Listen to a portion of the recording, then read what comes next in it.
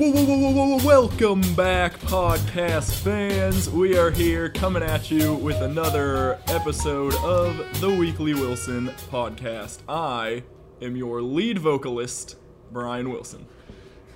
And I am your bass guitarist, Jay Wilson. And we also picked up on Bronson's criticism/recommendation from last week, and in the studio right now we have yet another guest. Everybody give it up for Ryan Hillyer Wilson. Hillyer. Hello, everybody. Hi, Ryan. Ryan, longtime friend, longtime fan of the show. Glad we could have you on. I don't know if you want to Your put that hair on. is... Your hair is long and flowing. I have not seen it in quite some time. It is down to your chest. Yeah, It's intimidating. it is. Mid-back on the back end, too. It's like, Oh, goodness. it's getting at, like, donation range, Yeah. which is kind of the Yeah. intent at this point. If it's this long, Oh, I might as yeah? well try to grow it out to donate some of it, so. Nice. Do you guys Do you think... have any short-term plans to cut it? I need to get a trim. My ends... I'm hyper aware of my hair quality now, which is kind of annoying, but my ends are getting split up, so I need to get a nice trim. Get a half-inch Do you off get- or Yeah, something. because you were on the Jay Wilson bandwagon of, like, never washing your hair for a while, right? Are you still on that train? I am now on a very minimal. So it's it's problematic to say that I never wash my hair. I definitely wash my hair, but I don't use shampoo quite as often. Ryan's like, don't lump me in with these barbarians. Well, the problem is Like, that I started the no washing bandwagon, and then Andrew just said, oh, like, no washing the hair? I'm just going to not use any cleanliness products. And then I got lumped in with that Yeah, I took it to the next bandwagon. level. But anyways, Ryan. Yeah, it's I stopped using shampoo. I think once my hair hit like my ear length. I don't know. That's like 6 inches or something. And that was terrible because I was in the middle awkward stage and then also had really stinky hair because I stopped using shampoo. Because you have that like month where your hair just produces so much oil. Yeah. It was terrible. But I feel like I've had the gross hair. I don't know if I've ever had the stinky hair. Yeah, I remember when That's an Ryan had the interesting stinky development. hair. I think he was in Silver Yeah. Lake for that time, right? I remember like we'd be That's like, all right, guys, don't get too close to Ryan's head. It was right around when I was quitting my job too, so it was they must have seen the writing on the wall. But Big homeless vibes. Big homeless vibes. I then adopted that apple cider vinegar and baking soda wash method. I forget. There's like a name that's a lot easier to say. But basically, you wash your hair with diluted baking soda, and then you condition it with the apple cider vinegar, which is also diluted. Nice. And that worked for a while. And now I found like a natural shampoo bar. Because part of the reason I dropped the shampoo in general was I was trying to go plastic free for everything. And I found a couple shampoo bars that I use now like every couple weeks. Dang. Nice. It's definitely not near the swimming level washing my hair, where I think I washed my hair every night and then killed it with chlorine the next day. So My word. Yeah. We're past that. yeah. Yeah. My goodness. All right. Well, now that we're fully updated on Ryan's hair, Yeah. I think we can jump into the usual first topic of the podcast, which is fun stuff from the past week. Yeah. Jay, I feel like I've been owning the show, cutting you off. It's really hard to not talk over each other because of the delay we're working with, but Well, I think do you want to... I don't know like the mathematics of the exciting whole week. situation, but I feel like the way your delay works is that if I jump in after Ryan starts talking, then you haven't perceived that I've started talking and then charge ahead. So like I feel like it lends itself more towards you going strong, you Yeah, know? I feel like that's pretty accurate. But I So did maybe I'll just have to pause longer than usual. Yeah. You gotta take real dramatic pauses. Dun, dun, dun! But I I didn't have a lot of, like, I didn't have a really story arc for the whole week, but I did have several incidents or events, per se, that I did want to get out into content that I can monetize. So, first thing, and the most annoying thing... Someday. Was, yeah, someday, I got by Sling, man. They got me. Sling? Yeah. No, you got slinged? I got slung. No. So, the way it You works... Sling dog. Yeah, so Sling is an online cable provider that Brian and I will often sign up for a free trial of to watch some sort of sports game, track meet, football game, who knows. But, so, a lot of important football games have been happening, and I wanted to watch. It was the Browns versus the Chiefs, and I was real excited. So I got Sling so that I could watch it. Yeah. So then I got Sling, and they didn't have the game. They had the Buccaneers game, but not the Browns game. Wait, what? Yeah, I was heated. So then I was so upset that That's I just a bunch like of trash. Yeah. So I saw that or I think before I turned it off, it said that the Browns game would be tomorrow, but it was happening that day, so I think they would have just like aired a recording the day after. But I was just like, I'm not gonna do that. So I like exited out of Sling and then just found like a radio stream online for free and listened to that. Needless to say, I forgot that I had gotten Sling because I wasn't even able to use it. So it was only a 3-day trial, and I remembered one day too late, so now I have a month of Sling. Ugh, and that's like $60, isn't it? It was 30, but still a huge bummer. Oh, okay. Yeah. Yeah, it's more of an emotional blow than a monetary blow. It's just like, oh, they got me. Yeah. Their stupid ploy worked. And it's like, that's their whole, like, it feels so devious when they're just like, oh, we automatically charge you at the end of the free trial. It, like, feels like they scammed me, but in a sense, I was trying to scam them the whole time, so it's like, I just got what was coming to me, man, and it didn't feel good.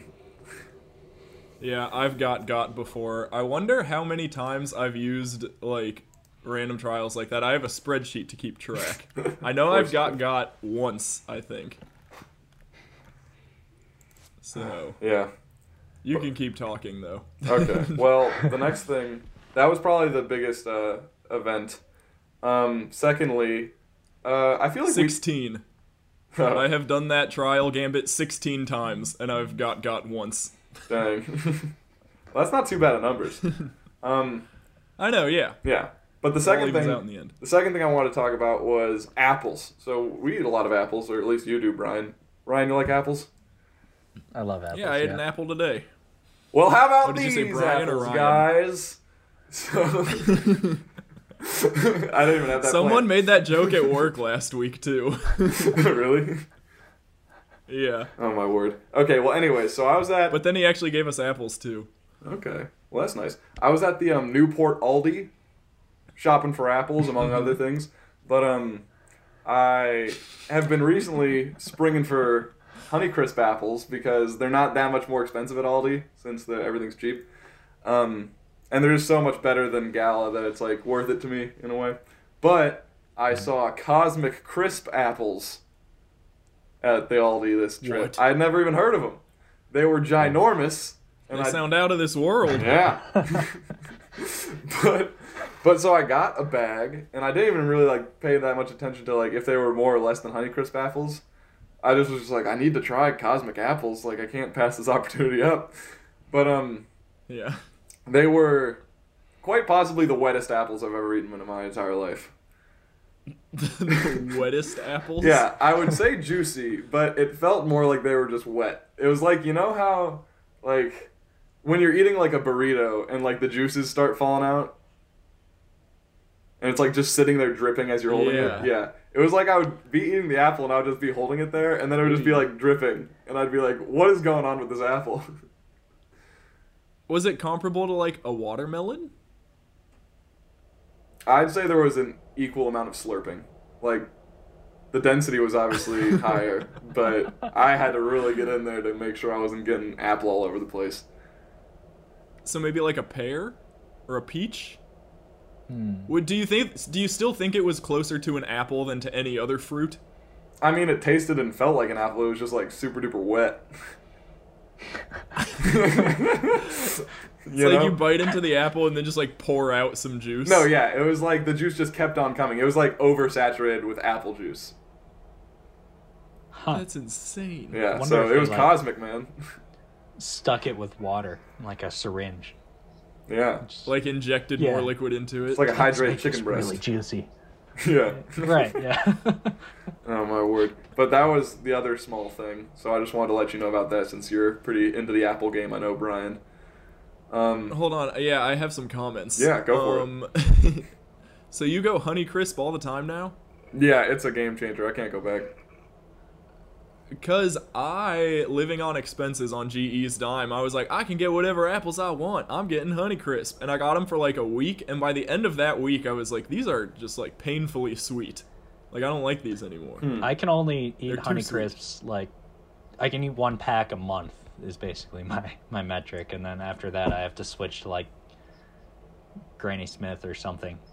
Yeah, Gala is my go-to, but then I know everyone hates on Granny Smith. I myself have been known to hate on Granny Smith, but every once in a while, you get a Granny Smith, and it's like like really sour. Mm-hmm. It's just it hits a different spot, and sometimes it's what you want. I had a Granny Smith apple on the way home from work today. Nice. And it was, I was puckering my face a little bit while I was eating it, but it was still delicious. Yeah. I feel like I enjoy a Granny Smith if it's like a reasonable apple, but I'm just scarred and still honestly angry to this day that your roommate Mike would always buy like multiple bags of Granny Smith apples when we would go on cabin trips, and they were like this big, like no taller than 3 inches, and like hard as a rock, and you got like a max 2 bites out of them, and they were just the worst. Okay, yeah. Mike was definitely not representing the Granny Smith apple family well. No. But, anyways, I have a couple more small things. Can I just, like, 1-2 punch them, and you guys can give me the thoughts on the... Yep. Okay, so... Fire on through. Let's do it. Okay, first thing, I've decided I need to actively go after our listeners to get emails in return, so I'm going to start saying things that will then spur specific listeners to email in. First thing, Ooh. Sydney is a mad woman because she puts her emojis before her text in her texts. Have you noticed this, Brian? I've never noticed it being out of place. What do you mean? Like, I feel like that's a normal thing to do in a fair amount of circumstances. Wrong. Elaborate. Yeah. Well, like, why is it wrong, Jay? Riddle me this, Ryan. Have you ever... I've put them in the middle of texts. I've never led with an emoji and then typed the words. Okay. Have you ever done this? I think Riddle me this, Jay. I have an example. Ryan, go ahead. I definitely think I've done this before. Because like an emoji is designed to be like a facial expression, a really dumbed down facial expression. So sometimes to respond to the text, like someone says, hey, I made you a pie, and then I send a smiley face emoji ahead of a text message saying, oh, thanks. What kind of pie did you make? Oh, okay. Allow me to clarify. It is in one text bubble. Emoji, then text. Okay. Which is just completely foreign to me. And then the whole next message is just the text? No, it's in one text. She does emoji first and then starts typing. Yeah. Yeah, it's weird. I do that. What? No, picture this. Okay, so someone says something funny. What do you respond with? Crying, laughing face. Wow, that got me really good. Yeah, no, you don't do that. What? You put the crying, laughing face at the end? Yeah, it's like a text signature from like the 2000s where like it's at the end. It's like you say like because you want to get the information. I don't even know. There's like no right and wrong. Jay, answer you were to this. It just barely made me alive in the uncomfortable. 2000s. I was in the 2000s. I was a 90s kid, man. By 1 year. 1 week. 1 week. Well, Jay, okay, so I wanna build off Ryan's point of they're like a facial expression. So I would argue that an emoji is similar to an interjection, which, if you'll remember, and I quote, actually I don't know the exact quote, but from Schoolhouse Rock, they appear at the start of a sentence followed by an exclamation point or by a comma if the feeling's not as strong. How dare you say Thus, therefore, if an Schoolhouse Rock. emoji is a form of interjection, then it belongs at the start of the sentence. But if you follow your emoji with an exclamation point, then you are even crazier. Because that is just anarchy. That is just nonsensical.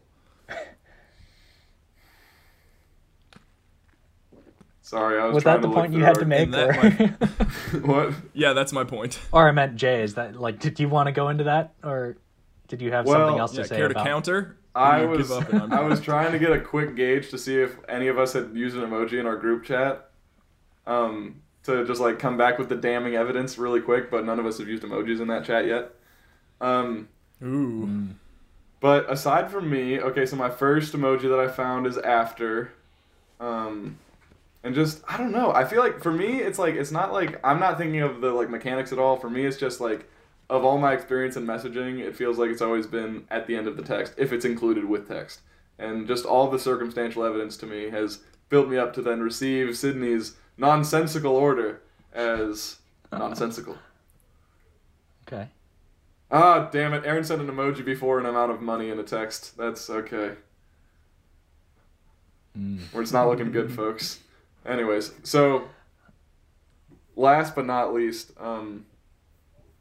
of my notes on this week, I've decided to really lean into ponytails this round of long hair instead of man buns, and I don't know why, but that's where I'm at. Ryan, how do you feel about this? agree. Your hair's the longest. Yeah. It depends on how formal I want to be, I think. Because the bun does look a little better. And it keeps a little better. But Buns most don't go bad of as the quick. time. And yeah. And like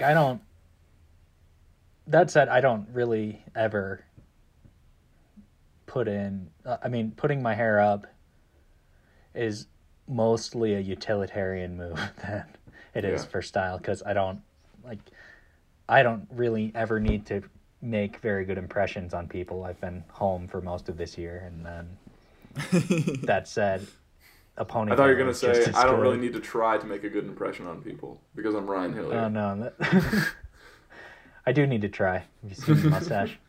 It's a problem, but Yeah. it goes one way or the other. People are there like, oh, nice mustache, or they're like, oh, who's this kid? Classic. But yeah, I like ponytails, mostly because I don't like buns kind of pull my hair too much. And I don't know, I guess I'm not accustomed to ponytail headaches, so at least a pony Tender-headed. I can put in looser. Yeah. Yeah. And then, like, I don't know, I think it looks kind of nice if it is loose and then you have a little more, I don't know, movement going on up top. Yeah, you need some features. Right. Yeah. Yeah. Otherwise, you look like a vice principal with still your at hair the just point- pulled back. I'm still at the point where if I do a ponytail, then it just looks like a pom-pom on my head, like a poodle tail or something. Yeah. Fair. Nice. Because my hair's very curly and fluffy. Yeah. Yeah. But if we're done talking about ponytails, that is really all that I had to bring up this week. Alrighty. Ryan, did you have stuff you wanted to recap your week? You could honestly recap your past 2 years to me if you wanted to. I would be happy. I can do a quick recap because my last couple weeks haven't changed. I haven't been that vastly different from the past 2 years. Let's see.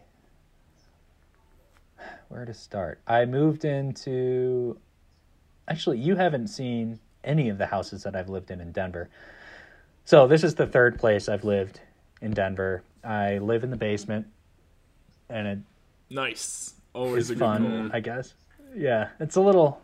I don't know. In the summers, it's really nice because we don't really have air conditioning, so it stays pretty cool. But it sucks from I love sunlight, and there's no sunlight down here. And if I'm editing Sunlight's videos, overrated. I don't know, man. Being in Ohio for so long and it's so cloudy, I just pull into this dark cloud of frustration and sadness. Yeah.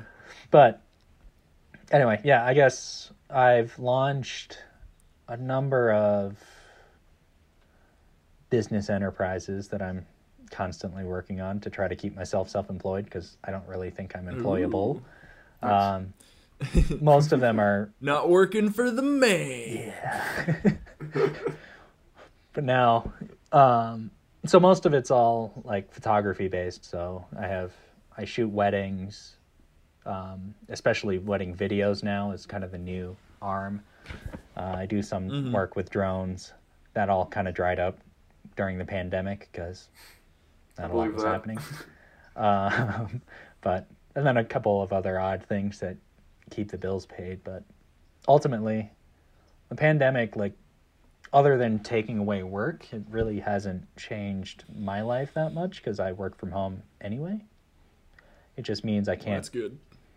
I can't go out to eat, I guess, which honestly, other than, the stimulus it provides and help it provides to local businesses, yada yada, I probably shouldn't be spending all of that money anyway, and I can cook just as well for myself. So, I recently picked back up my running. So I've been training for a hypothetical marathon sometime in the spring. But is that where you just like think about running on the day of? Sorts? What's that? I said, is that where you just think about running a marathon on the day of, and then you just self-report your time? Well, I was telling Brian earlier, I strongly disagree with having to pay somebody to run 26 miles. I get that it's for charities sometimes, and that's a great thing. That's fine. But other than that, I don't think, if I had my choice, I would just run and then donate the money directly to charity instead of paying an organization that hosts a marathon just for me to go on a 26-mile run. That's enough suffering. But then you don't get a medal and a cool T-shirt and lots of free granola bars, though. The T-shirt is the one hole in my argument. That it is kind of cool to get the T-shirt. May I poke another hole in the argument? Uh-oh, here we go. Yeah. Pro runners are kind of cool, and that's how they get paid. That's true. Yeah. That's fair. But anyway. Roasted. Anyways. So the reason it's hypothetical is the marathon is in April, and that seems a little early for events to start happening, depending on how the vaccines roll out and everything. So I, at the moment, don't really want to buy the slot in said marathon, but I am willing to run the marathon whether it happens or not. I just don't know if I'm going to commit to paying for it yet. Ooh. Anyway, but that all happened, and I realized for the first time I've had a couple of I think stress injuries from working out too much. I'm realizing my mortality or how old I am, or that my body isn't going to keep up with me all the time.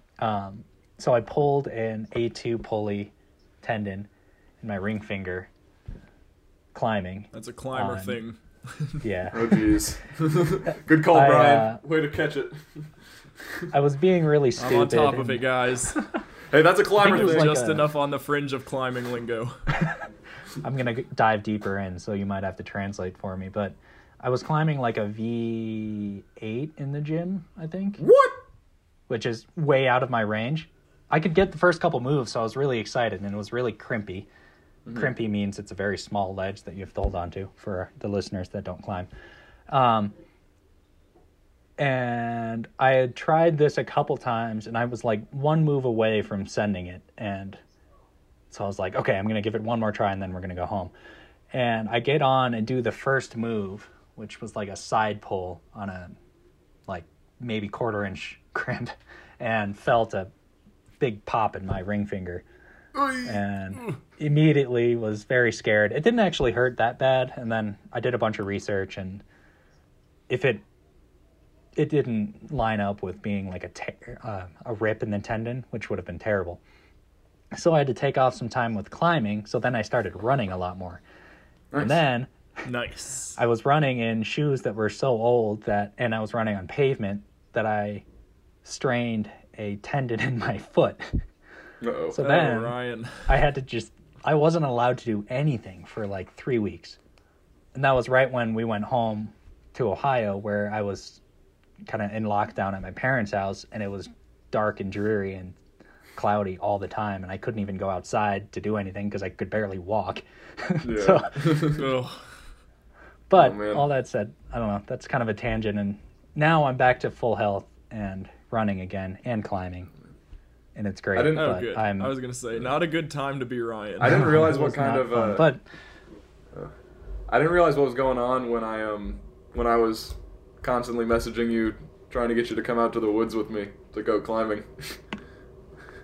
oh yeah, I would have gone if I had remembered or like responded in time. I think by the time you texted me, or by the time I read your text, it was like an hour later, and you had already left. One of these days. Something I don't remember, but oh yeah.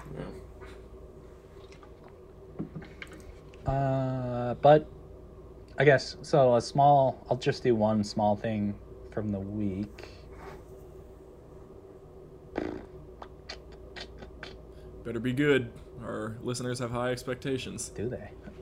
So Our listener has high expectations.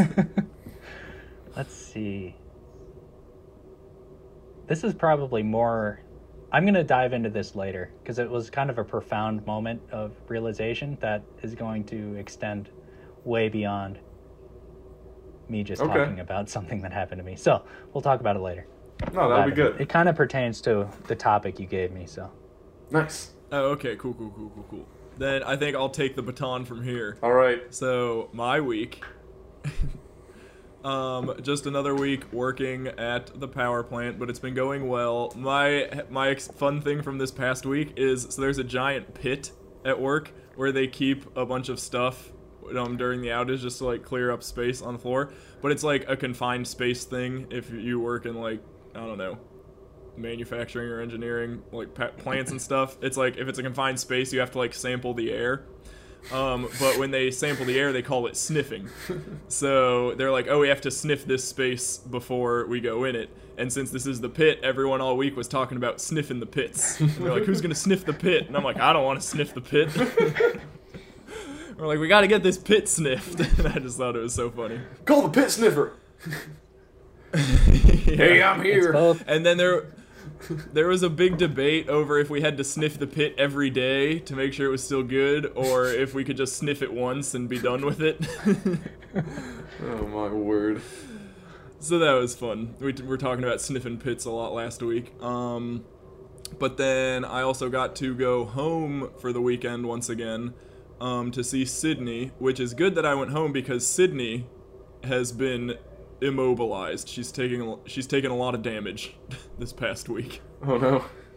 Oh no. Yeah, so she was lifting. She was all excited because she just started this new lifting plan, and she was like, I'm going to lift the whole time you're gone, and when you get back, I'm going to be in such good shape. And then she was doing glute bridges this past week, and like with her feet elevated on a platform, and one of her feet slid off the platform, so she like lost balance and then like had to catch. She was doing it with a barbell on her hips.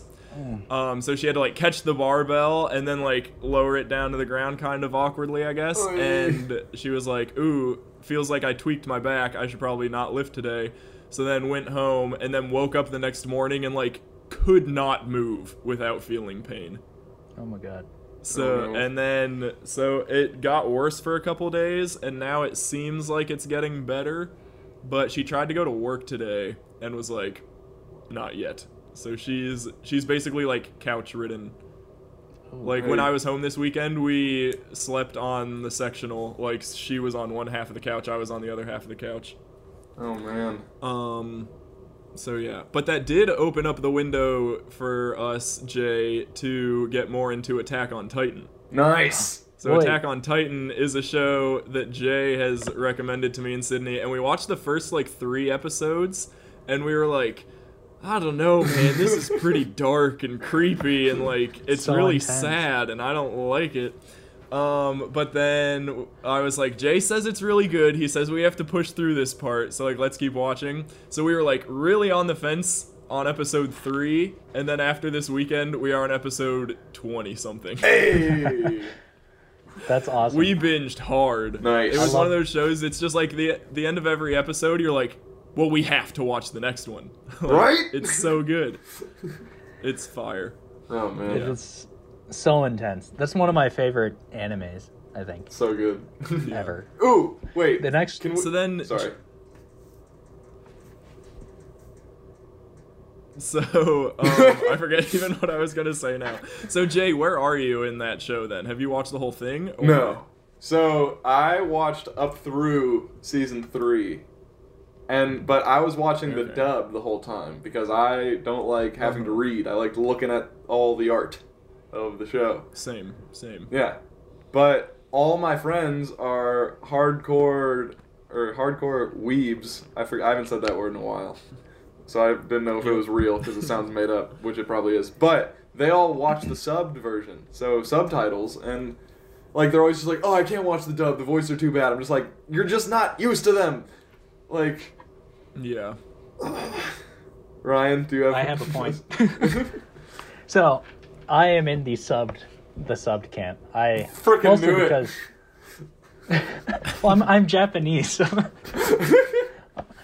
it is so like the Japanese language is so when it translates to English, it is so corny and so bad. Yeah. I mean maybe they're saying really corny things. I'll get you.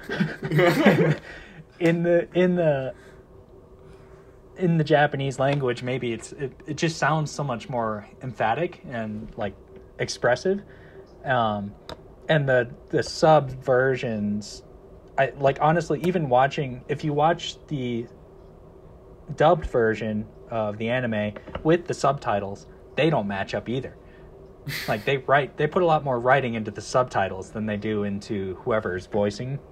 Okay. Oh, interesting. And I would argue that it doesn't take long for you to get accustomed to the language. Not that you know the language, but you can start to read and feel the emotion that they're expressing. Mm-hmm. And, Yeah. like I'd say my you don't main... need. Sorry. My main you don't need the confusion subtitles. is that my main confusion is like the subtitle will come up. I'm sorry, and it'll be like I'll just read as fast as I possibly can so that I like don't miss anything that's happening visually. So then I feel like I'm reading it off key of when they're saying it. So then like I hear them like expressing in Japanese, but it's like usually not lining up as much. And then yeah, I'm just like really panicked to like read it before it goes away. And also, I love eating while I watch things. So then if I'm eating, it's game over. It's like I gotta rewind like every other time.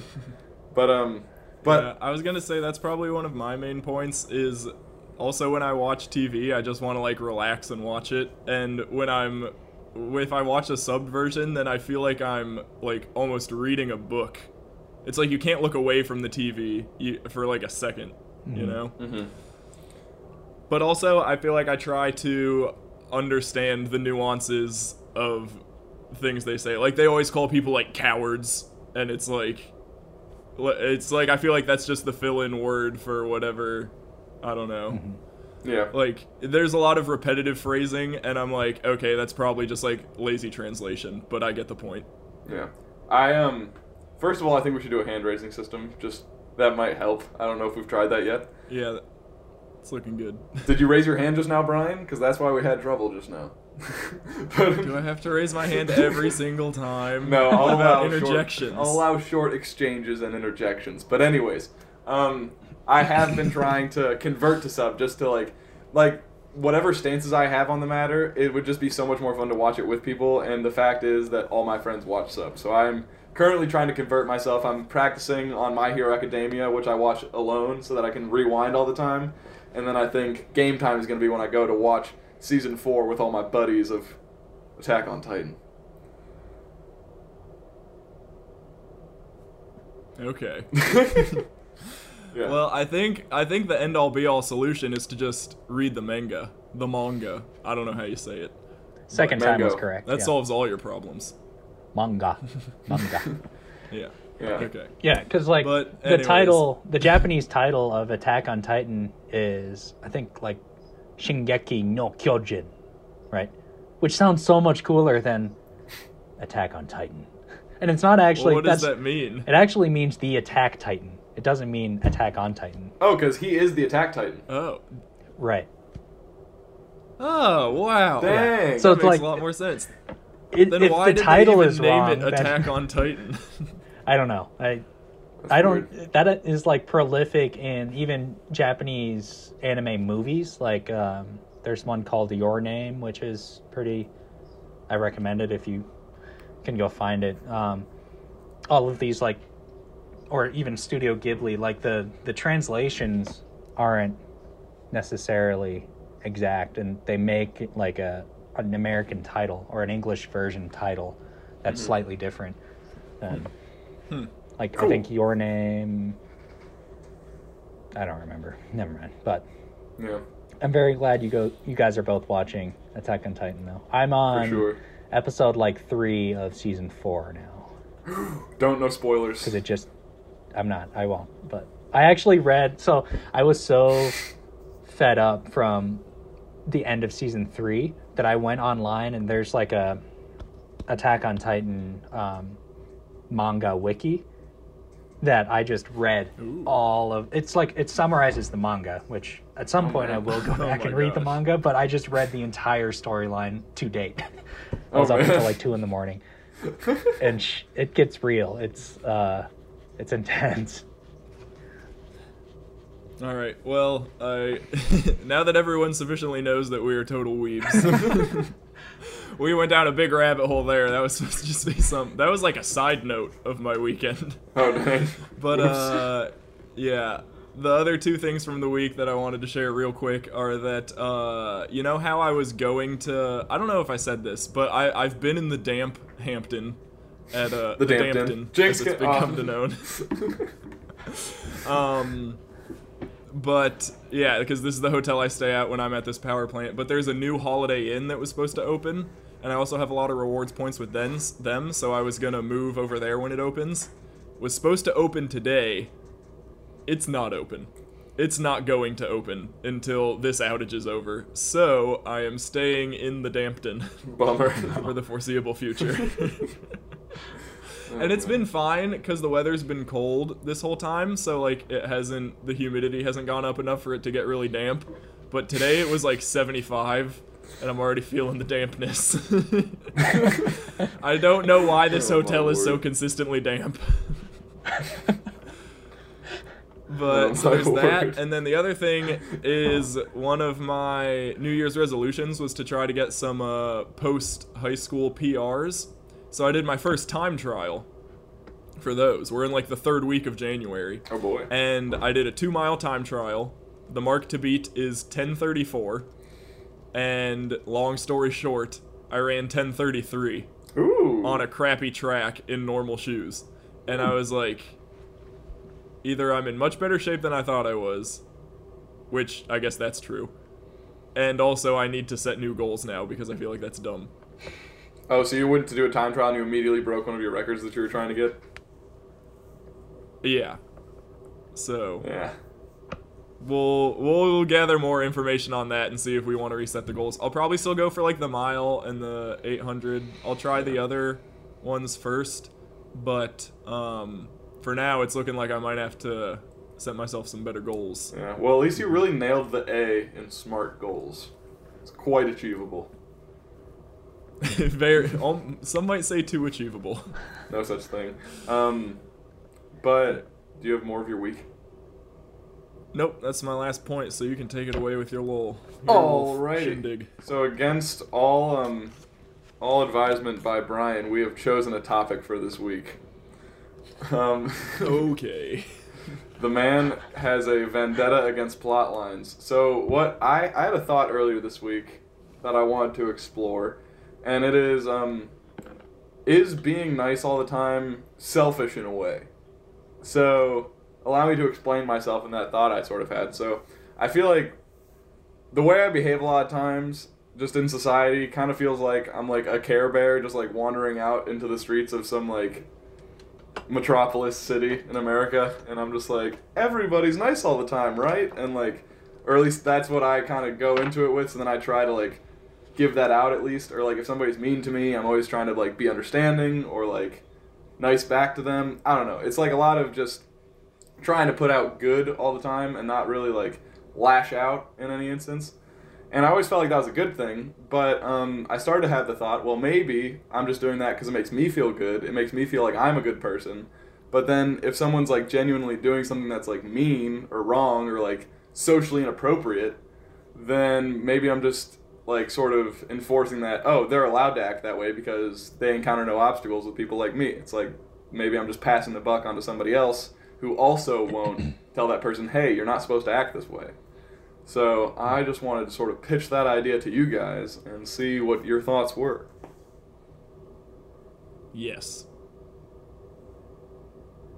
That's all I have to say. Okay, yeah. Well, I feel like I'm one of the, I don't know how many people do, but I always read Ryan's extensive Instagram captions. So I specifically wanted to know Ryan's thoughts on this because I feel like it kind of goes with a lot of your vibe. Oh, I get it. I see how it is. You brought Ryan on here just so you could have a topic. Yeah, I'm stacking the deck against you, Brian. No, well, that wasn't actually my total opinion. I didn't think about it. I'm gonna need a minute to think about it to see if I have anything to say. Yeah, I think Ryan has something to say. I can contribute. That would be a good time. Yeah. I'm gonna have kind of a cop-out answer because I've been, especially currently, I am trying my best not to see the world as a binary or anything as a binary. I'm trying to find as much nuance in everything as I can because when you start looking at things as yes, no, good, bad, etc., black, white, or ones and zeros, all of that, it creates enemies out of, and like it creates like haves and have-nots and all of these kind of problems that are split. And when in reality all of us exist on a spectrum of like it's both good and bad. So, Brian, would you like to interject? You don't belong in this country. I know. Oh, jeez. Care to elaborate, Brian? We live in a country of black and whites and yes and no's. You must take a strong stance on a side. Right. None of this middle ground. That's what a lot of people feel to do. I feel like maybe a problem of mine is that I in one of my classes I learned about binary last week, like physically how computers interpret binary. So maybe that's why I came at it this way.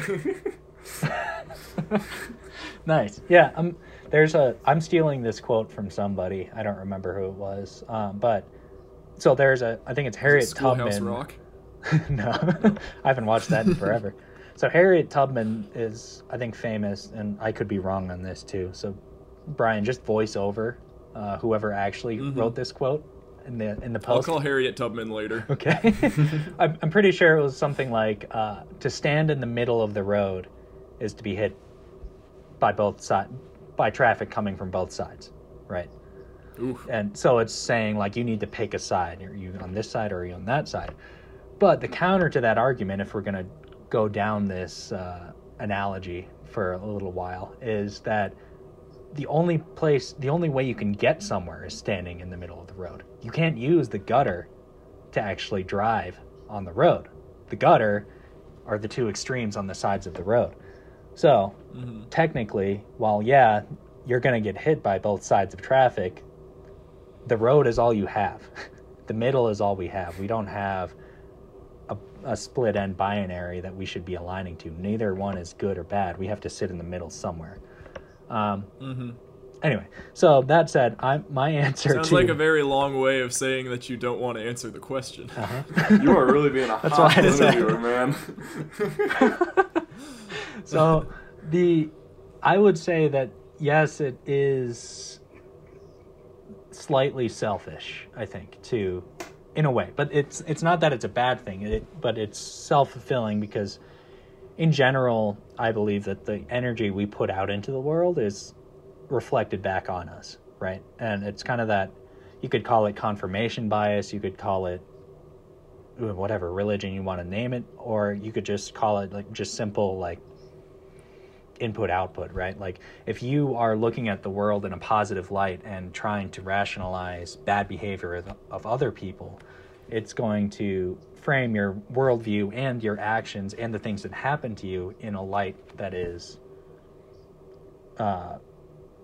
maybe nice or maybe accepting or agreeable and it's like the guy who, right? So it's not like the guy who cut you off in traffic is going somewhere really important, and like the guy who didn't hold the door for you like didn't see you, right? Yeah, like, or they had like, you ultimately we don't know, right? We have no idea. So it's almost better for us to paint the picture that it's something good so that we don't harbor a bunch of negative emotions, because that's where things start to get bad, is when we're holding on to these kind of angers, frustrations, or grievances against people when we don't understand their full story. It's kind of it's not going to end well for us, really. It's looking out for ourselves. It doesn't matter. That person that cut you off is gone. You're probably never going to see them again, right? And they're never going to see your anger, but you're going to hold it, and it's going to start influencing your actions towards other people and the people that are around you that you love and care about. Yeah, the executives at Sling don't know how furious I am, but I just have to live with whatever feelings I've taken away from that. Exactly, right. So to kind of like pick up a different thread from what you guys were going down, I do think the concern that you brought up is valid, where like by not doing anything you are encouraging their bad behavior and making it more acceptable, because that's something we learned like in our supervisor training. Like on the refuel floor, we're supposed to like enforce good behavior, good work practices to make sure everybody's safe and like all the nuclear fuel is safe and everything. So it's important to like tell people when they've done a good job and like lay out the expectations and praise people for meeting the expectations. But also every time you see someone not do something or do like cut a corner and you don't say anything, then in their mind it's like, oh, I can get away with this, and then that becomes their normal. They're going to keep doing it because they know there's no punishment. It's just as bad. It's almost worse. Yeah. Because it's harder to reprimand someone than to praise them, for most people.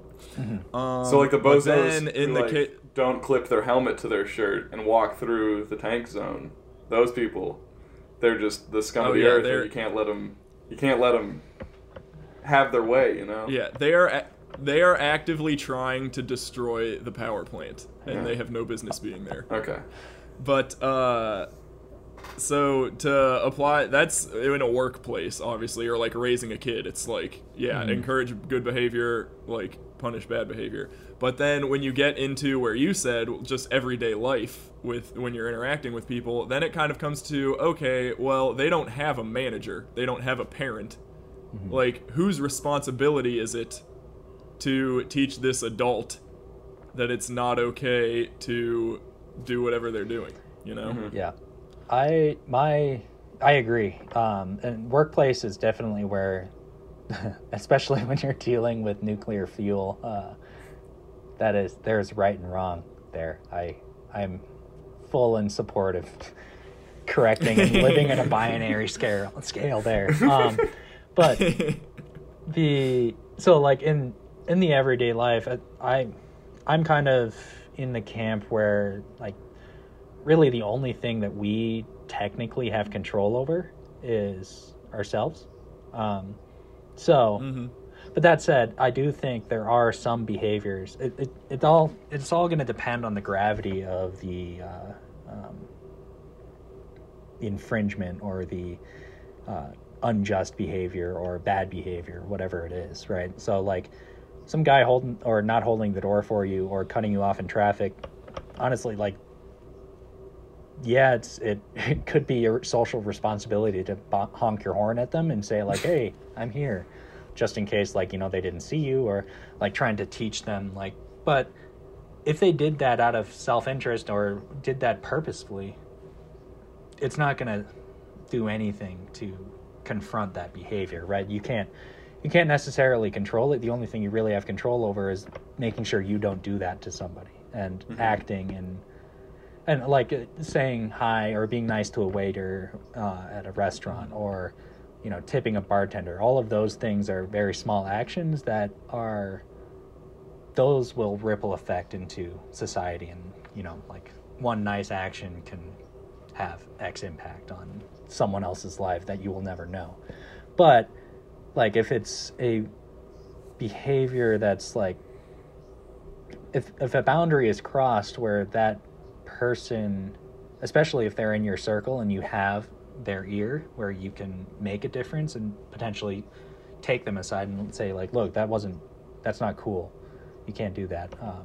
So like if I think we should shift the scenario to like, say you're standing at the self-checkout line in Walmart or wherever, and then it's like a long line and someone just jumps in front of you.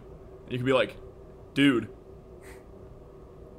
Yeah, like right. I was thinking more of like the things where it's like a social exchange per se, like cutting off in traffic is kind of like a bad example just because it's like so disconnected. But like, yeah, if somebody like specifically like just steps outside of the social like boundaries of society, I guess, or like, yeah, that's a perfect example. Like, in that sense, is being nice and understanding less productive than just like being like, hey, like, don't do that, dude. There's it's like playing a game of chess, which I don't know if you guys watched Queen's Gambit like all the rest of the world, but it's worth watching, Brian, and then we can play chess together. But so wait, you learned chess through the course of that show? Goodness gracious. No, I've played chess a lot, but it's resurged an interest in playing chess, I guess. Fair. So like you have to look at say let's explore that scenario where someone cuts in line, right? There's a bunch of people behind you and they cut in front of you, and maybe there was one other person in front of you. What is the outcome? Is the outcome going to be beneficial to confront the person and say, hey man, we've been waiting in line this whole time, can you go to the back, like this isn't cool? Or like, because that's like pretty tame and neutral, just like pointing out the problem and not being confrontational. You could also go the route of being confrontational, and I don't think that is going to solve anything. That's just going to make a scene for everybody. Hey, back of the line, wise guy. Right, yeah. And then the other extreme would be saying like, okay, hey, look, there's a lot of people waiting in line, but if you want my spot, I'm happy to give it to you, and then you go to the back of the line. So then everyone else behind you now has the realization that someone did a nice thing, and they can carry that on. But that person, Ryan, you don't have to change with the left hook. That's a game changer. Yeah, because I don't know that you can change the bad behavior of one person, but if you can influence the behavior of other people, in recognizing that there's a different way to approach a conflict, because that it solves the problem, right? You had like 7 angry people behind you in addition to you, but you are the person kind of in charge because you're the first person that got cut off and had the exchange. So your responsibility then could be to say, okay, well, it's not, I'd rather not have this confrontation and move back. I don't know that I would actually do that. That's pretty idealistic, but I love that because it makes everybody publicly aware that that person is in the wrong, but then it also like doesn't, I don't know, that's just beautiful. Yeah. So to me it sounds like in this scenario, or scenarios akin to this, you have about 3 options. So you can either be confrontational and be aggressive. We decided that's probably not great. You can just subtly point out that wasn't cool. Or the bonus third option, the wicked wombo combo, if you will, is to just be a very low stakes martyr in like everyday small encounters. And then inspire the masses. And ultimately, I think there might be 4. Like there's that saying, like pointing out the problem in a really neutral way might be like, say we're starting at 0, that might be a 1, whereas 2 is the confrontation. And then a negative 1 might be asking like, hey, did you see these people behind us? Like the line's right here. Like just asking instead of, or saying, hey, what's going on? Do you need to get out of here? Are you in a rush? Because then and that's opens the thing opportunity too, for them to explain themselves. That's the thing too, is in each of these approaches we are not even diving into the plethora of responses they could have, where they're like, I need to get home really fast, or oh, I didn't see the line, or piss off, I want to cut you. Or like, yeah. there's So it's so like, many different things that could have happened. yeah, and so that's where, like, you have to, I mean, the ideal scenario is you look at it from a standpoint like chess, where every move you make is going to have all of these ripple effects, right? And what is going to be the best outcome that you can have for everybody? And that includes yourself, because in some scenarios, like, you have to be defensive of your own person, right? So if someone is constantly taking advantage of you, for example, like, say you have a roommate. I've never been in this situation. I have so many roommate scenarios up here that we could dive into if you want. Yeah, because like, I feel like I kind of misinterpreted the prompt. But I'll let you finish what you were saying before I get into that. okay. Yeah, it's like, say, for example, you have a roommate who is maybe not financially secure, or spends their money stupidly, or etc., right? They just don't have money and they need help, cash help. Like, they ask for help with rent 1 month. So obviously, like, yeah, 1 month, whatever. That's if it all depends on the social scenario and, like, who this person is, if they're a friend, if they're family, whatever, or if you don't know them at all. It depends on how much you can trust them. But it's when you start, the action is repeated, and you have to start drawing a boundary for your own self to say, like, look, I can't help you in this way. Or say, for example, like, money kind of gets complicated. So say someone is constantly having parties in the house that you're living in with a bunch of people, right? And you have a job that you have to get up at 5 a.m. every day to go do X. And so having 1 million people in your house playing really loud music until 2 a.m. is not great, obviously, right? So in that scenario, you can't.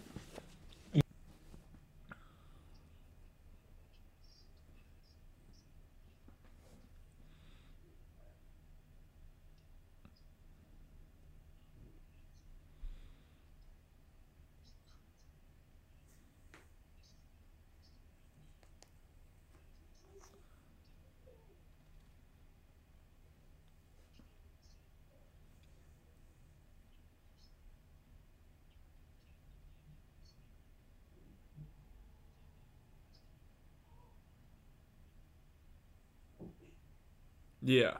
So my interpretation of the prompt was basically like, is being a pushover just passing your problems on to other people? Because it's like, okay, it doesn't bother me that much, and then you've reconciled that with yourself, but like, do you have an obligation to the future to try to fix the problem there so that everyone after you is better off? It's kind of like filling out teacher evaluations or class evaluations, like trying to make it better for the next people. And I chose to look at that, through the lens of various scenarios you could encounter with a roommate. And I feel like how you would react to each situation very much depends on your relationship with the roommate, whether they're a total stranger or best friend. Because if it's something that's self-destructive to the roommate, then if you don't know them, it's like, whatever, live your life. But if they're your best friend, then you might really care about them and want to say something. And then there's behavior that could be detrimental to just them, and then there's behavior that could be detrimental to you and potential future roommates that person has. And it's like, okay, I need to make sure this person knows this isn't okay, so any roommate they have after me doesn't have to deal with this. But then are you doing that out of looking out for yourself, or are you actually looking out for the future roommates, you know? So, Jay? Yeah, so the way you actually jogged my memory of, like, kind of the thoughts I was having when I came up with this prompt. And essentially a big part of it was that I feel like I try to be, like, very, very nice and, like, easy to get along with in a lot of ways, just because it's, like, easier to get through the world that way, you know? Like, if somebody's, like, being real sour and you're just, like, beaming and, like, being nice and, like, congenial, then odds are that that person will cooperate with you more, and you can sort of navigate through that easier. But like that's like it requires a certain level of like social gymnastics, or like you have to be like a certain level of like disarming to people who may be more like aggressive or like are just like harder to communicate with. So if I like slip through by like wiggling around and like doing all this crazy like social stuff and just like making my path through the day as easy as I can possibly make it, am I then like setting it up like you said, like am I passing up an opportunity to then pave the way for like people to then interact with those others in an easier manner? So that was the original thought I had, but what Ryan was saying kind of made me think. I feel like it's a matter of like picking your battles and like your sense of efficacy, because if it's like a point incident in like the general world, like you're probably not going to have a big influence over where like the whole like moral compass of society lies, and that's basically what determines like a lot of your interactions. Like however many of the people who like are mean to you, probably most of like 80% of those interactions are out of your control. It's that like 20% where like could have gone either way and you bring niceness to the table that then a positive situation occurs.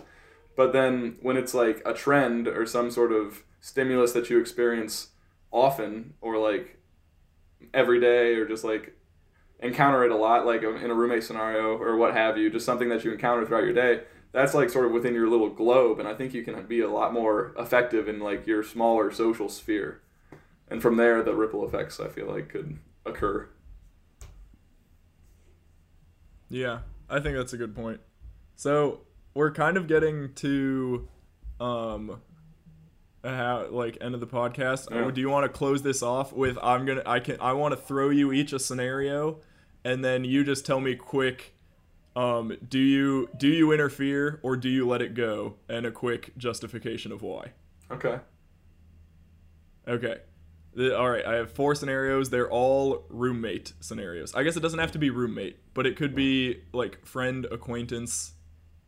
We'll say a friend. Okay, ready? Here we go. So first one is, and this one is roommate specific. So say you have a roommate, you're pretty good friends with them, and you guys have a bunch of different video game consoles. You have PlayStation, Xbox, Switch, what have you. And you have a bunch of games for all of them. And your roommate wants to organize them by console. And you in your mind are like, that's stupid. We have all the consoles here. We should organize them alphabetically. It would be easier to find the game you want that way. So in your mind, you know, this is a better way to do it, but they want to do it this way. What do you do? Go. Jay. I probably would not interfere. I feel like this is much more of a personal than a philosophical thing, just because I think organizing... Well, here's what I think is interesting about it. Oh, you would rather organize them by console? Yeah. Okay. Well, for the scenario, say that okay, I want to organize them alphabetically. Yeah, or just say they're organizing them one way and you would rather organize them the other one. But also assume that the way you want to do it is objectively better. Mm-hmm. Because this is interesting, because by stepping in, you're improving both of your lives. But it involves action on your part and some level of confrontation.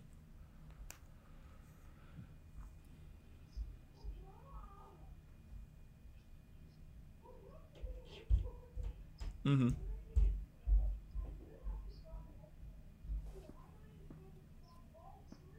Yeah.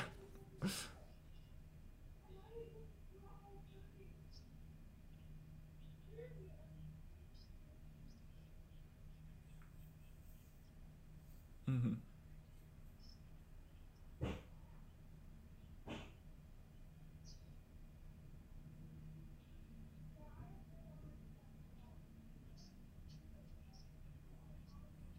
Okay.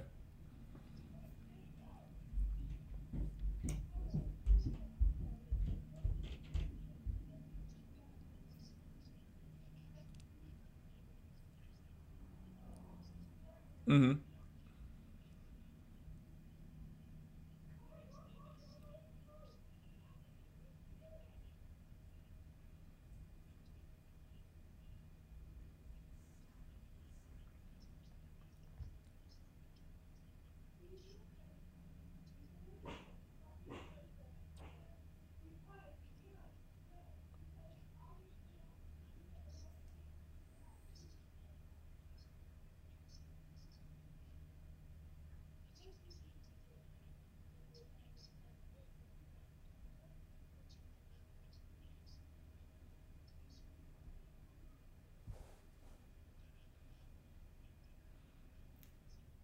Okay.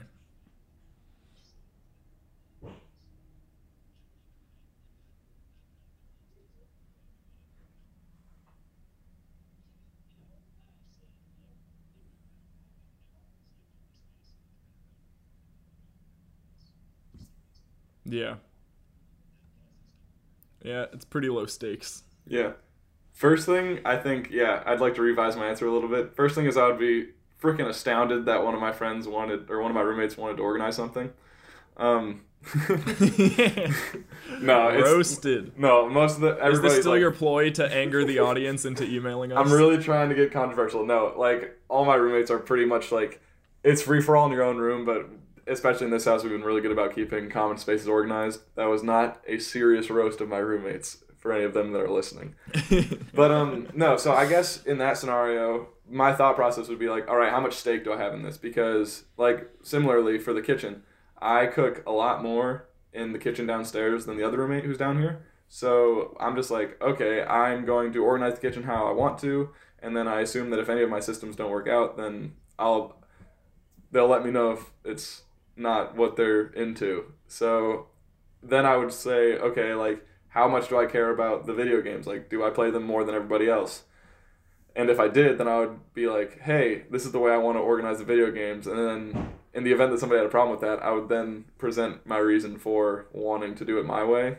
But it's never really gotten to that point. It's always kind of, if somebody has an opinion of how something should be done, odds are that nobody else has that strong of an opinion. So that's me. But you have several scenarios, as you said. Yeah, I also just realized I have a real life situation of this too, similar to Ryan's, where when me and Sydney were organizing our kitchen, we have our counter and our cabinets on one side of the kitchen, and then across the kitchen, which is a solid like 3 or 4 steps, which is significant in the kitchen in my opinion, we have our pantry. And in Sydney's opinion, the pantry is where all the food goes, and the cabinets are for all the dishes and stuff. And I was like, that doesn't make sense. We prepare food at the counter. Why would we not put food in the cabinets by the counter where we prepare it? And she was dead set against it, and I lost this one. The compromise was we keep the bread in the cabinet by the toaster, but everything else is still in the pantry. So you have to go across the kitchen to the pantry, get the food, bring it across the kitchen to the counters to prepare it. But again, low stakes. Sydney does all the cooking, so I'm like, whatever. Yeah. Well. So, anyways, we can move on from that one. Yeah. No, unless you have more to I was just gonna say my pantry's in a different room, so you gotta suck it up, Buttercup. Okay, fair enough. All right, second one. I guess we kind of hit on this one already too, so we can skip it if you want. But in this scenario, you have a roommate who isn't doing their dishes, so you have to do all their dishes all the time. So in this scenario, it is detrimental to you. Yeah. So. And it will be detrimental to any future roommate they have. Do you try to condition them? The only real solution in this scenario is to just dice them up into tiny pieces and sink them in a river. You cannot tolerate a roommate that doesn't do dishes. I've seen it destroy social dynamics. No, True. In this scenario, Yeah, I feel like this one is a lot more complex than it is on the surface. no, yeah. For this one, like many dishes, there's some funky stuff going on beneath that water that you left in that bowl a few days back. Whoa. But right, metaphors, dude. But no. So this one is a thing where I would be very direct because it's like I have a lot of stake. It's like I very much enjoy an empty sink. I like being able to wash my dishes with a lot of room, so I don't like to have a lot of dishes built up. So then in that case, I would be like, hey, could you wash these? And then if they said no, I would be like, all right, well, I pay rent. I'm going to move these dishes somewhere where they're not in my way. Like, I would be very direct in that one. Because most people are understanding. Strikes a chord with you. Yeah. Yeah, I definitely, I've dealt with this in all of my roommate situations. Sometimes I think I'm the bad guy too, because my habit is I don't wash it until, well, it depends. If it's something that some of my cooking needs a lot of soaking because for some reason, like I'm cooking like a soup or a chili or something that all of the crap just sticks to the sides or with bread making too, like dough, that stuff has to soak. Otherwise, it's like half an hour of just scrubbing. And to me, that's like, it's the old Jerry Froby adage of, you know, when you had to like shove the algae around the dock. He's like, never do a job that Mother Nature will do for you. And that stuck with me. So I was like, exactly. I will let that dish sit for like the day. But I'm really adamant, or I try to make sure that dish is washed that night and put away and at least drying by the time I'm going to bed. And okay, well, drying racks are a whole nother issue we could get into, but I don't want to go. Too I would far. say I raised my that hand simply to say drying racks are for cowards. I definitely would confront them at a point. There's some things, like I've been fairly passive with a couple of my roommates that leave things out. Like there's often a coffee filter thing, like a little pour over coffee thing that's never clean. Or, you know, there's that one or two dish items that I passively will just leave there because in the end of the day, like I still have room to wash my dishes, whatever. Where we've gotten into trouble though is like if I cook, kind of the assumption in our house is if someone cooks dinner, then everyone else helps clean up. And I don't know, in my situations, I've tried just leaving it and saying like, hey, I cooked dinner. It's on you guys. And like walking away and then nothing happens. So I'm like, all right, that doesn't work. So, then it's a battle. Right. Like who's going to clean this nasty pot that has been there for now 24 hours? Like that is disgusting. So my new tactic is I involve myself in the process too, and I'll just say, hey, I'm cleaning up. Do you want to help me dry dishes, or you put this stuff away? So then it's not like a commanding tone of like, hey, do your freaking dishes. It's me saying like, hey, I'm going to sit here and help you with it, but we got to get this done as a team kind of thing. Okay, so what I'm hearing from these first two is the involvement is much more driven by personal stake in the game, or when you feel personally affected, and not so much in the longevity of making everyone else's future lives better. Yeah, so in these scenarios we've been selfish. So that's it seems. I would say. So these last. One more thing. A selfish act doesn't necessarily mean that it is a bad action. Done for self. Right. There are some selfish acts that, like, doing yourself a favor, or, you know, putting good energy into the world solely because you want it to reflect back on you is not inherently a bad thing. It's good to look at the world in that way and to put that energy out there because, you know, it's showing other people that you can, you know, have a good outlook on life. You don't have to look at everyone as your enemy, and that creates good things, good scenarios. And kind of, I don't know that it'll turn the tide towards a better moral future, but it is definitely like the one drop that starts the wave, right? You can at least contribute the drop. Yeah. I like that. I feel like that's a good note. Or if you had more to say. To end on, should we just... I don't know. Should we just... I could talk about this. Not do these last two? I could talk to you guys for like hours, but I'm just time check. We're at about 1:15. Yeah. Yeah, I know. Well, maybe this will just be our longest episode. Yeah. I got two more. We can try to get through them faster. Yep. What do you say? These last two are heavier hitters. These cut a little deeper. Okay. Yeah. So, this next one, in this scenario, neither you or the roommate are necessarily affected by this, but there's somewhat of an obligation to get involved. You have a roommate, they're a good friend, and they are a high-functioning alcoholic. So every night they're going out, getting trashed, coming home, stumbling home drunk, but then they wake up, go to work the next morning, they're fine.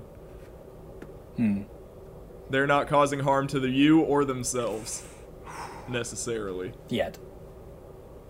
Right. Do you have any social obligation to get involved? I think I would probably point it out if I would broach it as a conversation for sure. I would say, like, look, I don't know if this is the right way to handle. It would probably, honestly, it would be more of a question. It's like, hey, is everything all right? What's going on? Why do you feel the need to? Because, not that, I guess if you want to look at it this way, you could have a social obligation, because someone who's a high functioning alcoholic could still turn to turn towards destructive behaviors, either for themselves or for others, in a plethora of scenarios. So I think I would approach it with caution, though, because you don't want to look like you're attacking them for their behavior, because that's just going to create an enemy out of yourself. But if you can approach it with tact, and this is easier said than done, but basically say, like, or ask them and be available for them to vent their opinions, or just to hear them out on something. And if they don't, like, that is your effort. If you can't get through to them at that point, then you've done your job, I think. I'm done. Yeah, this scenario is where I feel like my selfishness would come out, because it would have to go pretty far for me to feel an obligation to get involved. If they were high functioning, then I would just be like, they're fine, they're not bothering me, whatever. Like, that's my approach to life, and I do think it is selfish. Yeah, I feel like some of that may have rubbed off on me from you, but it might just be a little part of me.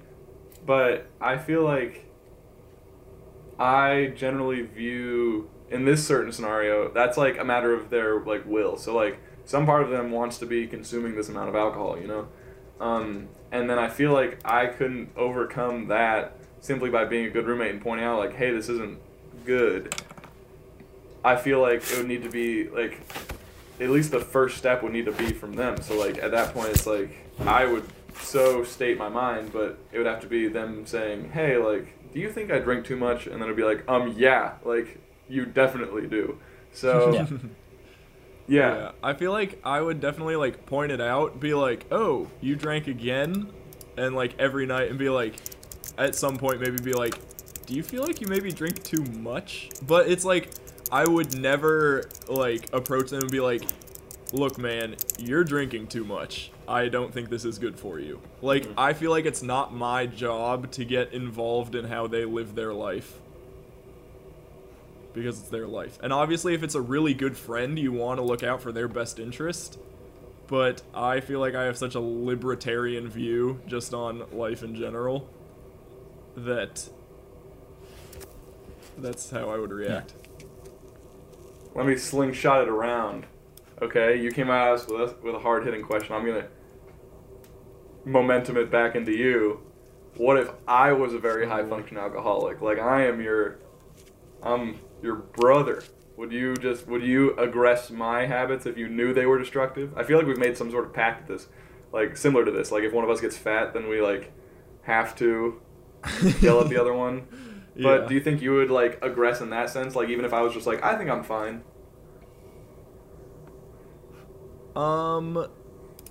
See, I would feel like someone should get involved, but I don't think I would be the right person. Like, I'd probably pass that off to Rachel or Aaron.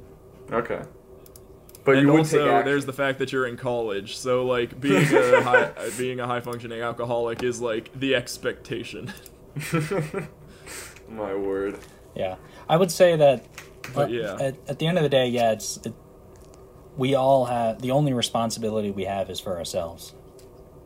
Then that's pretty, like, you can't push somebody to do anything that they're not willing to do.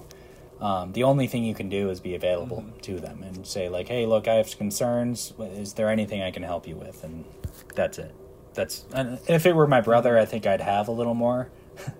Like a sibling or a family member, I would probably put myself out there a little more, just because I have more active concern and I have more social capital with that person to be able to say something where I can cash in on that. But otherwise, I would just there's only so much you can do.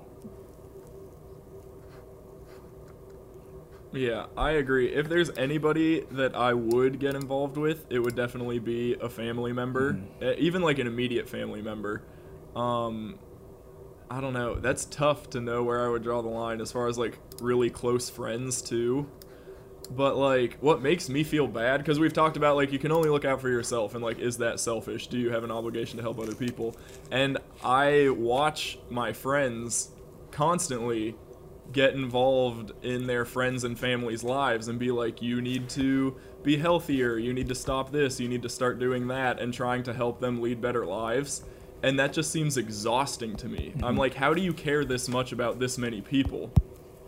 Like, I don't know. I'm just always so preoccupied with focusing on myself, and I'm like, if I'm good, that's really all that matters. And everyone else can take care of themselves. But I guess that's just kind of, some people feel like caretakers, and they just fill that role more naturally. Yeah. So I don't know. So maybe I'm not selfish, maybe that's just not my personality type. Yeah. Correct me if I'm wrong, but I feel like it's not that you don't want to take care of anybody, it's just that of sort of partly you don't think it's your responsibility, but then partly you don't think you could. Like, that's a whole life, and taking care of a life is a very difficult thing to do. So like, who am I to think that I can do a better job than them? It's not that I don't think I could, it's just that it's not something I do. Yeah. You know? Well, what was your final hard hitting? And I don't feel a need to. What was your final hard hitting scenario? The last one is just very similar, except in this case it's more objectively bad. So in the high-functioning alcoholic, it's like, okay, this is probably bad, but it's not hurting them or me or anybody really, so who cares? This one I have is same scenario. You have a good friend who's like cheating on their significant other. So it's not affecting you. They seem to be okay with it, but you know this is wrong and somebody's getting the dirty end of the stick here, so to speak. What an analogy. Oh my word. Yeah, that one just came out without me thinking. Oh boy. Oh man. Shoot, that's a tough one. Yeah. Someone's getting the dirty end of the stick. Who it is still to be determined. Yeah. I guess if I have some proto thought on this, I haven't really digested, but like, I guess I would just be very angry at my roommate, but I wouldn't feel like I was able to interject. Like, I would make it known that like, hey, this is wrong. I think I would vocalize, but I wouldn't advise action. Interesting. Yeah, it depends on the scenario. This depends on a lot of things. It depends on your relationship with the roommate. It depends on your relationship with the roommate's significant other. It depends on your roommate with the person they're cheating with. And all of their roommates. Yeah. Right. Yeah, it's a lot. This one's pretty deep, so I don't know. I feel like roommate to roommate with the friend, I would be like, dude, this is wrong, and I disapprove of what you're doing. Like, you are a bad person. I feel like I would openly say that to them, but I wouldn't advise any action. And I wouldn't meddle. Like, that's their ordeal to handle. If the significant other was also my friend, I would be like, they're cheating on you. Yeah. Yeah, I think I would... I don't know. I don't know. I've never been in this situation, and I really don't hope to be, but... Right. I like to think that we have good taste in friends and hope that none of us have ever been in this situation. I think I would have the frank conversation with whoever I am closest with, because in most scenarios I am friends with the significant other, but it's whoever I can talk to most openly. I would have that conversation, and especially if they're the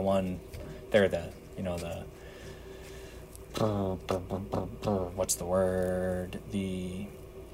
the bad guy, Cheater? the Mistress? cheater, right? Yeah, I would hope that I could have a conversation with them and just be like, hey, what's like,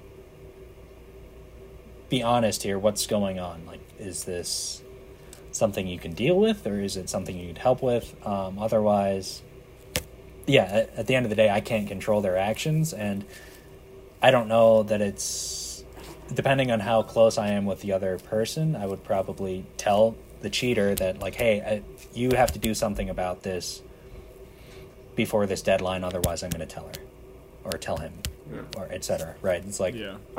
but I don't know. I don't know how I'd respond. Yeah. What level of action would you take if you were friends with both parties, like almost equally?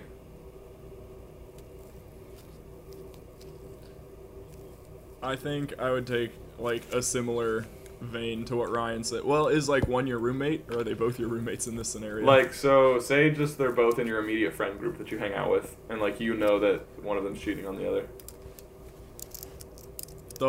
Then in that case, the one that I knew was doing the cheating, I would be like, you have to tell them. If you don't, I will. Okay. I think that's a pretty standard. Mm. Yeah. Because you just can't... I couldn't sit idly by for that kind of thing. No. Yeah. All right. Yeah. So... And then, which brings us full circle, because in that case, it's not selfish. You have no stake in that. And you don't want to. But we all feel the need to Right. get involved. Yeah. Okay. That's very interesting. Yeah. So if I can, I think I've basically formed my cohesive like umbrella thought for this topic. If you want to hear it, and then maybe you guys could give your takeaways. Okay. Yeah. We need a clean conclusion. Yeah. So basically, it came into this like topic as sort of like a Boolean response for all my coders out there, or like a black and white, like a binary problem. And I didn't expect us to get a binary answer, but where I've sort of landed from all that we've said is that I feel like for me personally, the amount to which I like engage in society, or at least like would try to fix something or right a wrong per se, would be a function of two things. It would be a function of my sense of efficacy, so like how much control I really think I have over the scenario. Because I think however much efficacy you have at a certain point directly influences how much responsibility you feel to like help or solve or like rectify.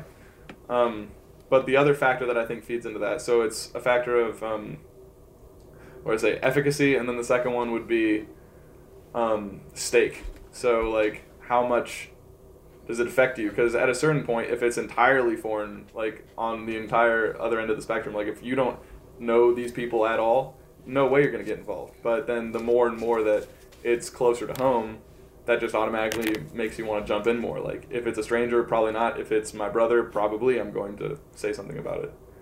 So that's where I've kind of landed, is it's those two things I think that influence. And it's not entirely selfish, but it's just different scenarios have different amounts of those two things. I like that. It's like, so you have two scales. You have the efficacy scale and the stake scale. Mm-hmm.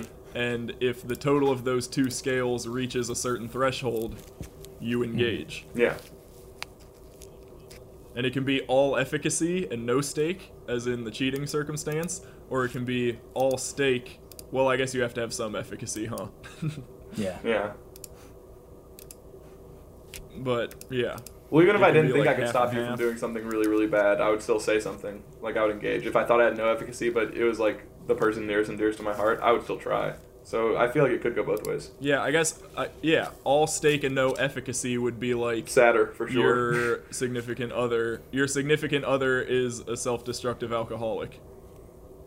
Yeah. It's like you have almost no control, but you have to get involved because you care about them so much. Yeah. Did you have a thought of your own you wanted to say? Or were you just going I to like that piggyback off of conclusion. mine?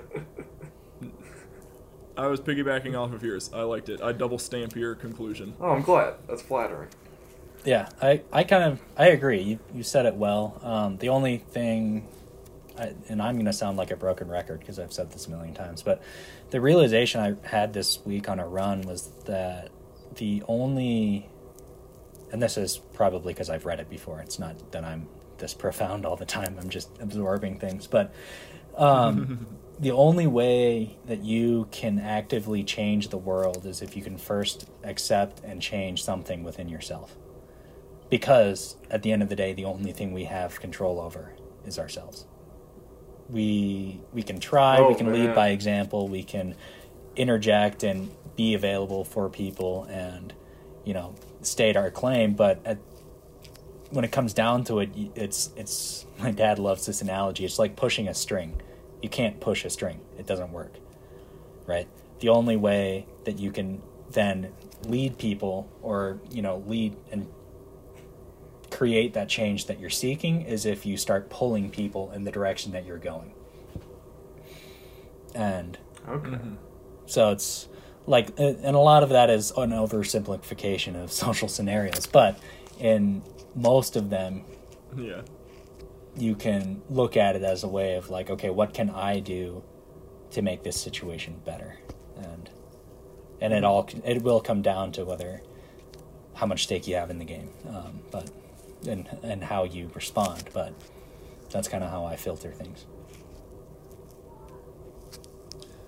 All right. Well, Ryan, I think you have passed the test, and we can officially now hand the podcast off to you, and it will greatly increase in quality.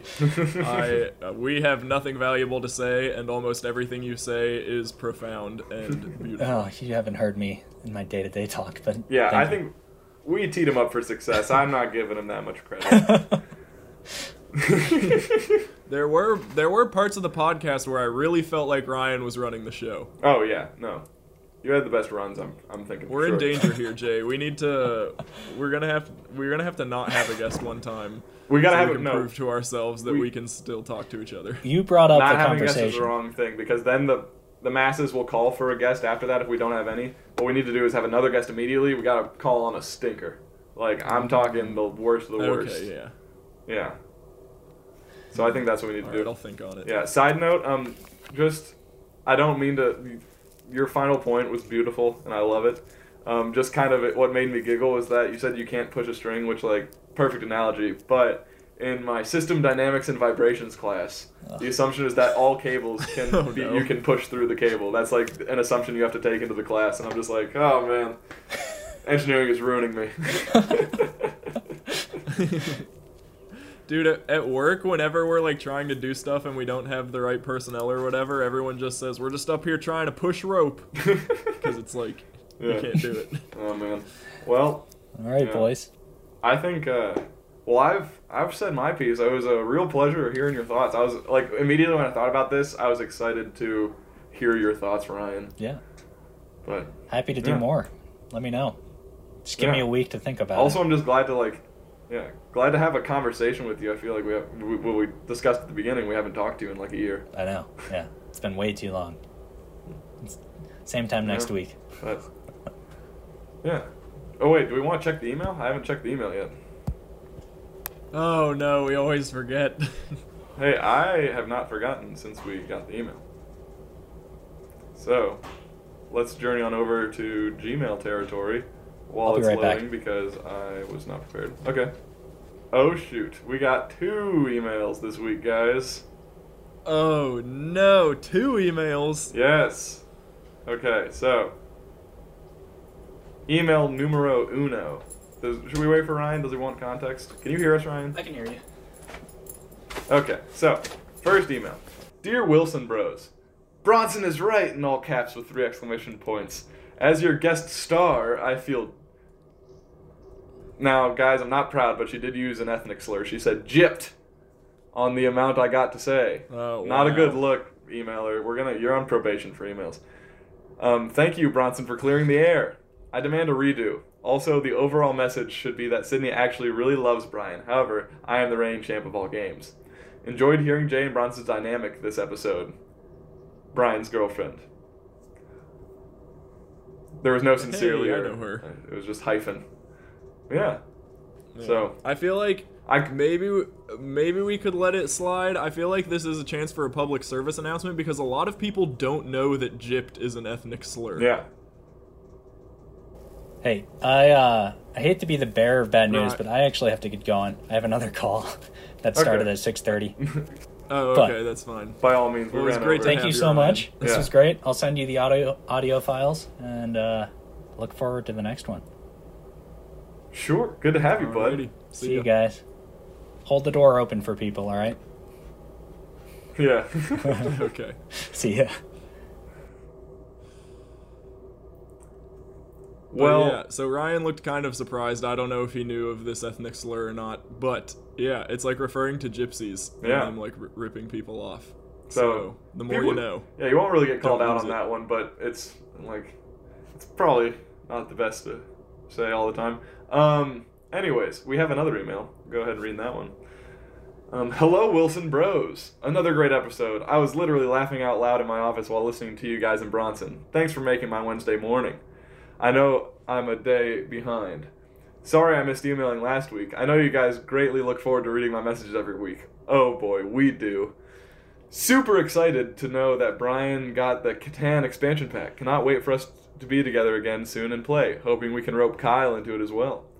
Jay, going to get your email and talk to you about a running spreadsheet. Want to get back into running and have a race to train for this summer so I could use all the resources I can get. I will email you personally.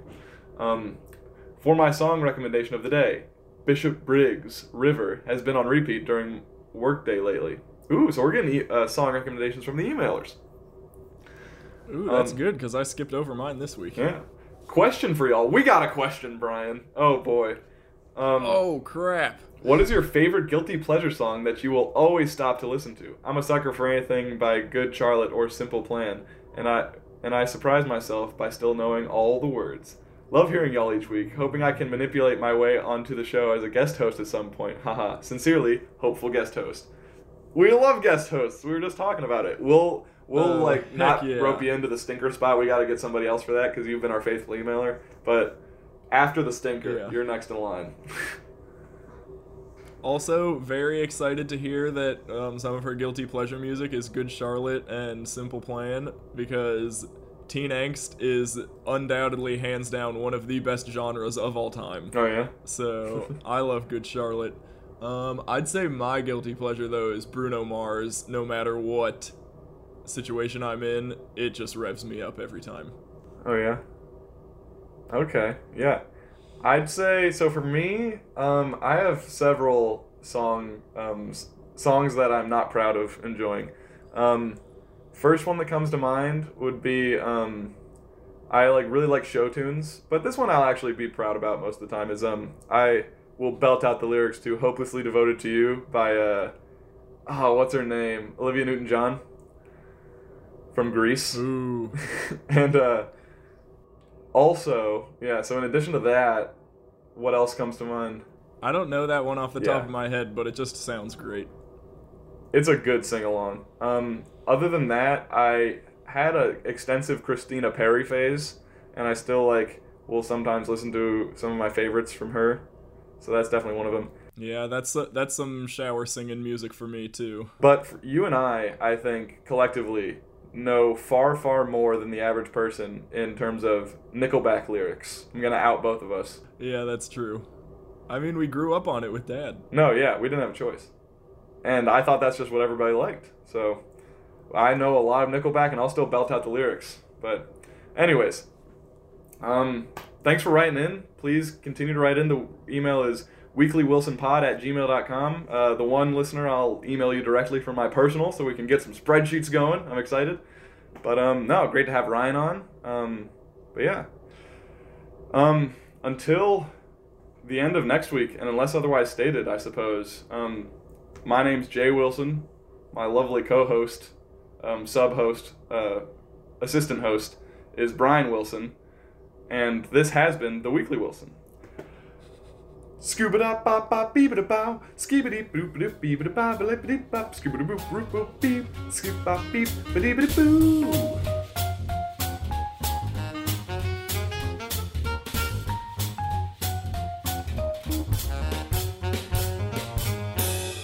Nice. What a marathon of an episode. Dude, I panicked in the scat singing. I had a song prepared, cause did I tell you about my new tactic? Yeah, I heard about it. Yeah, so I like pick a song and then I scat to that song because it's easier. But I blanked. I had to go for it again, and then in the middle I was like, shoot, this is definitely a scat that I've done before, so I had to try and change it up. My heart was going. Oh man. I also was trying to cut it off because I feel like the lag is getting worse and worse. No, yeah, there at the end it was rough.